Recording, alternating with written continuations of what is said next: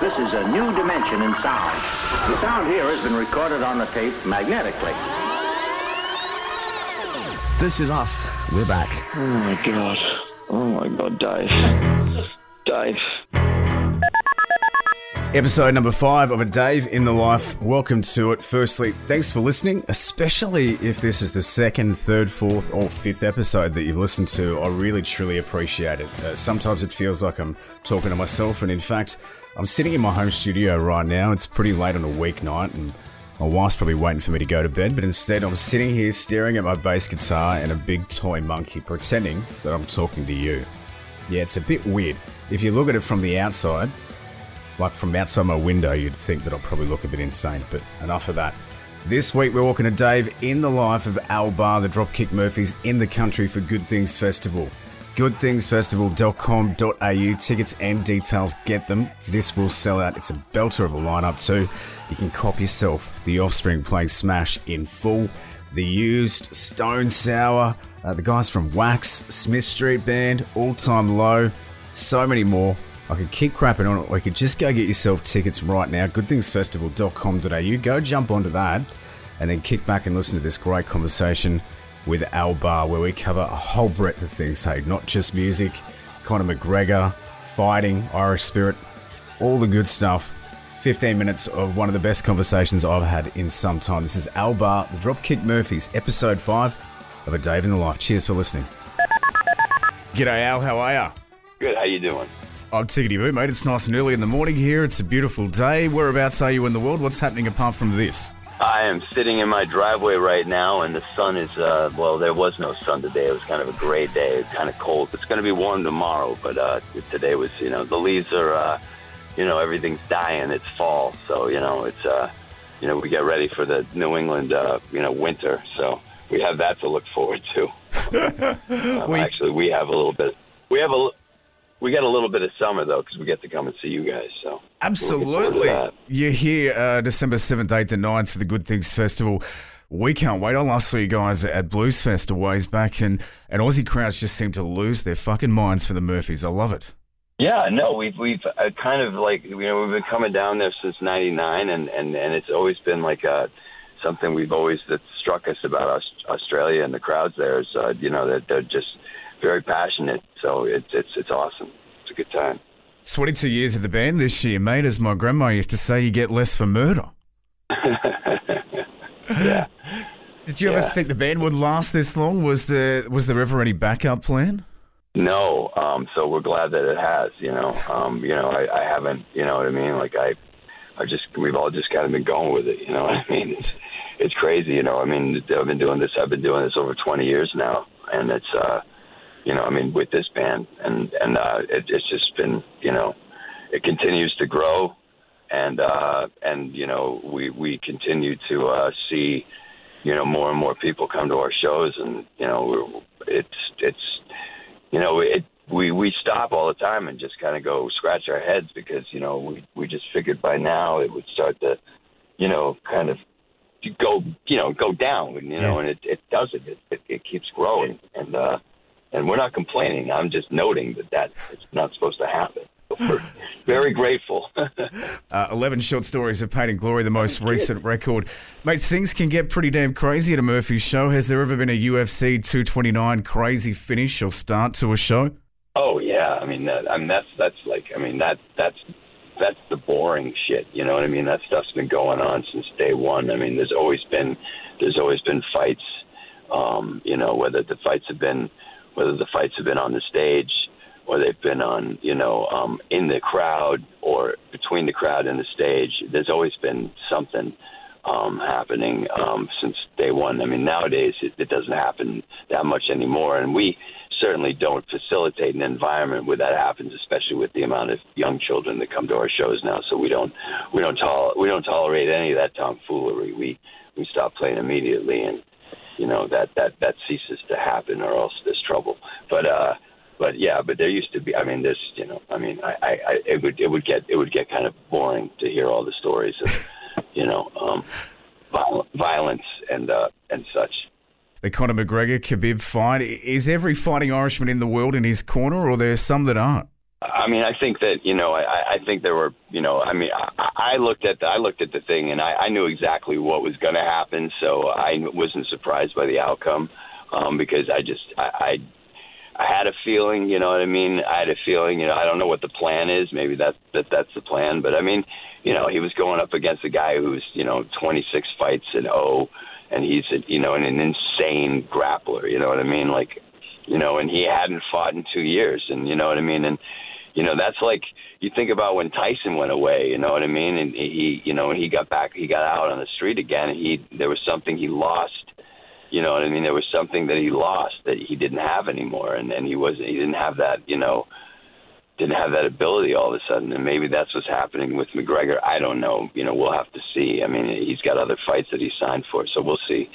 But I'm like, I get into it, you know what I mean? So I don't have like, oh, yeah, he's Irish, so I back him, you know what I mean? Like, I'm pragmatic, actually, you know what I mean? I actually, like, looked at it logically and said, let's look at it from a logical point of view. Like, you got a guy who's drinking during his presser, and you got a guy who doesn't drink at all. I'm like, I'm going to go with the guy who's kind of intense right now and not really drinking and just sitting there going, I will see you. I will crush you. I will break you. I was like, that's Ivan Drago right there. And you're kind of, you lost the eye of the tiger there, dude. You got to get that back.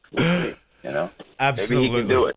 Well, hopefully Sylvester Stallone gets in touch with him and reminds him that it's not about how hard you get hit, it's about how you get up, if you reference old Rocky movies. Well, yeah, exactly. Mate, recent tour with Flogging Molly saw you guys have your own little fight night as well with Mark Bazooka DeLuca and Walter Two Guns Wright going at it. Who won?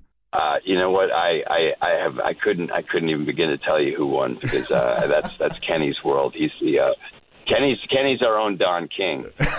So he's he's as if the band wasn't busy enough. He's now a boxing promoter, and he's not for nothing. He's gotten his guys some great fights, and it, you know what I mean. And that DeLuca guy, he's amazing. We played a show in June that he fought right before we went on, and he got robbed. By the way, it was a decision, and we went against him, but he got robbed. But he's too good looking, though. I don't want him around my wife. You know what I mean? Like, he's too good looking. Like, keep that out of there. I don't need him around. He's got good hair. He's got, get the fuck out of here, man.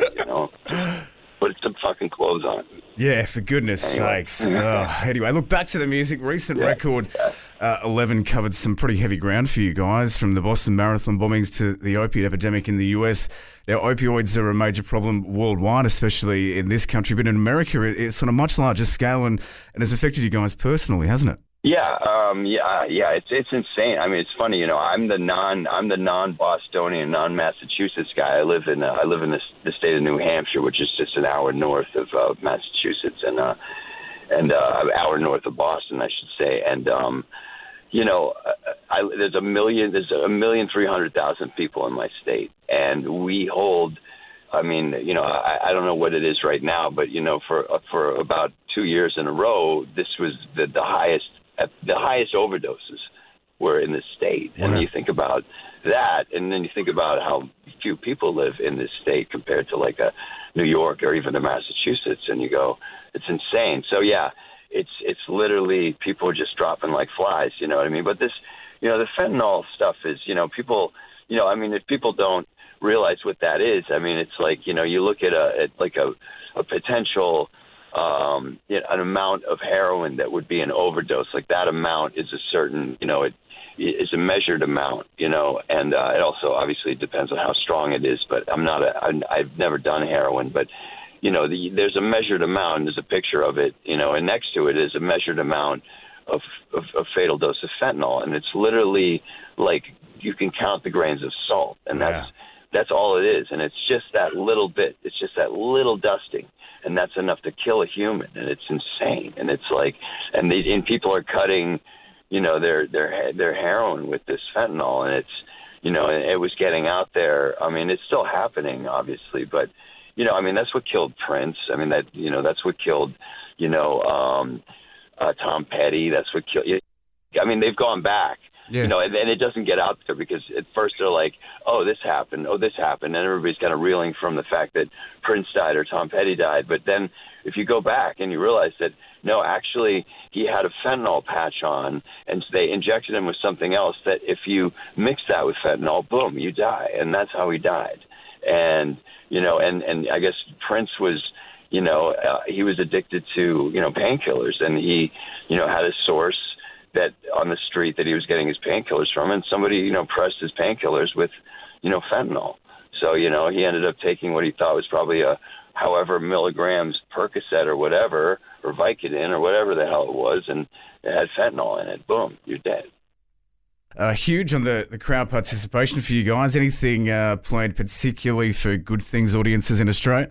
Well, I mean, we haven't been down under in 5 years, you know, and we love playing Australia, and we love the crowds, and we, you know, our whole thing has always been, you know, making that connection with the audience, and we've always had that in Australia. So, you know, we just leave it all out there, you know what I mean? We just plan to play, you know, a little bit of everything, and obviously a lot of the new record as well, but because we haven't been down there. But we haven't been down there in like I said, in 5 years. So I feel like there's a lot we need to make up for. So, you know, we're looking forward to coming down there and, you know, lighting ourselves on fire. Well, we can't wait. I've never had a bad time at a Dropkick show. Cannot wait for Good Things in December. Going to get the wrap up real soon, mate. Quickly before we do that, though, I heard that you guys are massive AC/DC fans, as we are, and we do an annual celebration. It's like Memorial Day in this country, except it's called AC/DC Day. 24 hours non-stop on the radio. Is that something you and the band would support and throw your weight behind? We would wholeheartedly support that, and that should be a national holiday, and you should definitely not have to go to work on that day at all. That's brilliant. That's the eventual goal. Is there a favourite AC/DC song or moment for you that you think of when you think of the band? I mean, I don't even know where to start with that. I mean, I've been listening to AC/DC since I was a kid, and I've always loved AC/DC. I mean, we recorded A Long Way to the Top years ago, and actually, when it was actually the day or two after Brian Johnson was told that he was no longer in the band because of his hearing, there was like a straw poll in one of your newspapers in Sydney. I forget which one. Anyways, I made the list of people that would be a good fill-in, and I couldn't believe I made the list. I was so tickled, and it was just a straw poll, but. You know, I ended up winning. I ended up coming in second. The only thing that beat me was not doing it at all without Brian Johnson, which I, by the way, believed as well. But I thought I was like, I couldn't believe, people voted for me, and I was like, oh, my God, I came in second. That's pretty cool. Anyways, that was my little moment there with AC/DC, and that's as close as it'll ever get to. But I'm a huge fan. I mean, obviously, you know, I bow down. We all bow down. That is fantastic, mate. One quick final one before the operator jumps in. The first record that you ever got as a fan, do you remember what it was, what format it was, and do you still own it? First record that I ever bought with my own money was